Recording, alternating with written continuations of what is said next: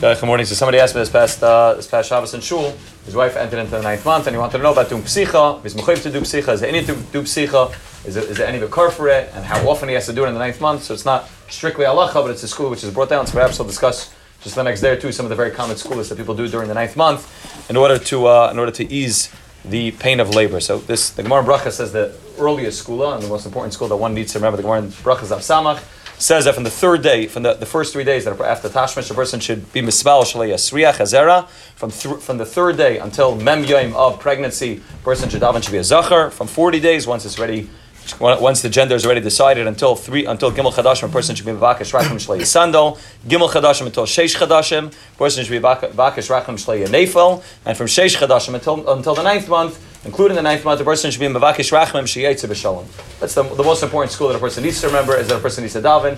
And that's the one board in the Gemara that Rishonim already bring, that Dafka of the Ace of Lakas Neris is the Indian board. And Arizal or Ben Yoda brings this down as well, that there's Dafka an Indian by Lakas Neris to daven for the children that are already born and the children that are going to be born, especially during pregnancy, is the Indian to be daven. When it comes to the Indian of opening the Psichas Ahron, so it's brought out the first Makar for this is brought in the Chidah. The Chidah writes that there was a minig that was done, that people that when a woman entered into the 9th month, her husband did psichas ha'aron, and he writes v'yesh v'hu minig yafa v'yesh smach al derech ha'emes, is a smach al pi kabbalah, and he writes because of shusegula, he writes it's a segula beduka in order to be mekel on chavlei haleda. Chaim Pelagi also brings down the school, and he brings out that there were those that had the minig that only opened it up. They don't want to close it back up. They said the reason why you're opening it up is that the labor should be easy. They don't want to close it, so you shouldn't have any bad schoolis. He says the other person shouldn't do that. First of all, we say that one who's maskal the mitzvah should be great with the mitzvah. He says second of all, the same way you want that the labor should go easy and the child should come out well, you also want that the recovery should go easy as well. And if it writes the same way it's a school to open it, it's also a school to close it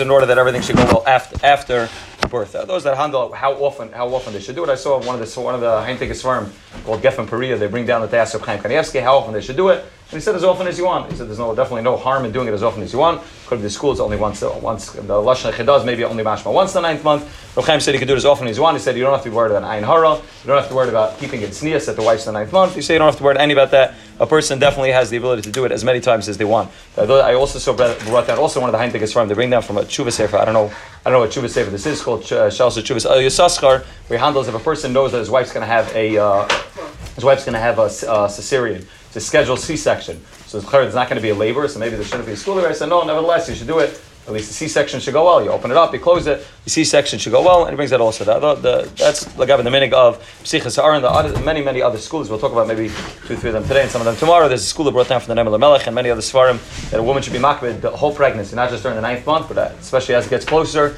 be makbid on Motzei Shabbos to eat Melava Malka. And he says that she should say, that she's eating of the Shem Sudas Melava Malka, and that way she'll have an easier labor. This has to do with the Indian of the Svarim bring down that the Indian of eating Melava Malka that's where Tchias HaMesim comes from. The luzbon is the one that brings Tchias HaMesim, which means that the luzbon for some reason is not included in the whole idea of the Ched of Adam Rishon and the punishments of Adam Rishon. The same way that from there Tchias HaMesim will come, we'll be able to be Masaka in that Indian of Misa, which came through Chilas Adam and Chava from the Eitz Hadas. The same thing will take place when a woman eats Melava Malka, which also is the Indian of the luzbon, also the difficulty in childbirth, which is the klal of Chava. Also, a person will be able to do. There is a minig, which also I don't know that there was any makar for it, but I saw brought down a sefer Eitzar Bris. They bring it down from a sefer Zechariah for women to be tayvel in the 9th month in a mikvah. They do bring down that there is a minig, and he says it's yizbatlu mehayela kol minei roi sherasi b'mei. Somehow it helps for anything that happened in pregnancy. Those that have the minig, and if a woman does do that, she doesn't need to be makbid on any of the any chatzitzas or anything like that. There's no shivanaki and there's no pedikas, no anything. She has the ability to go to the mikvah. There is a minig brought down. Not sure how many people have his minig, but maybe we'll discuss one or two of the other things tomorrow. Shakar.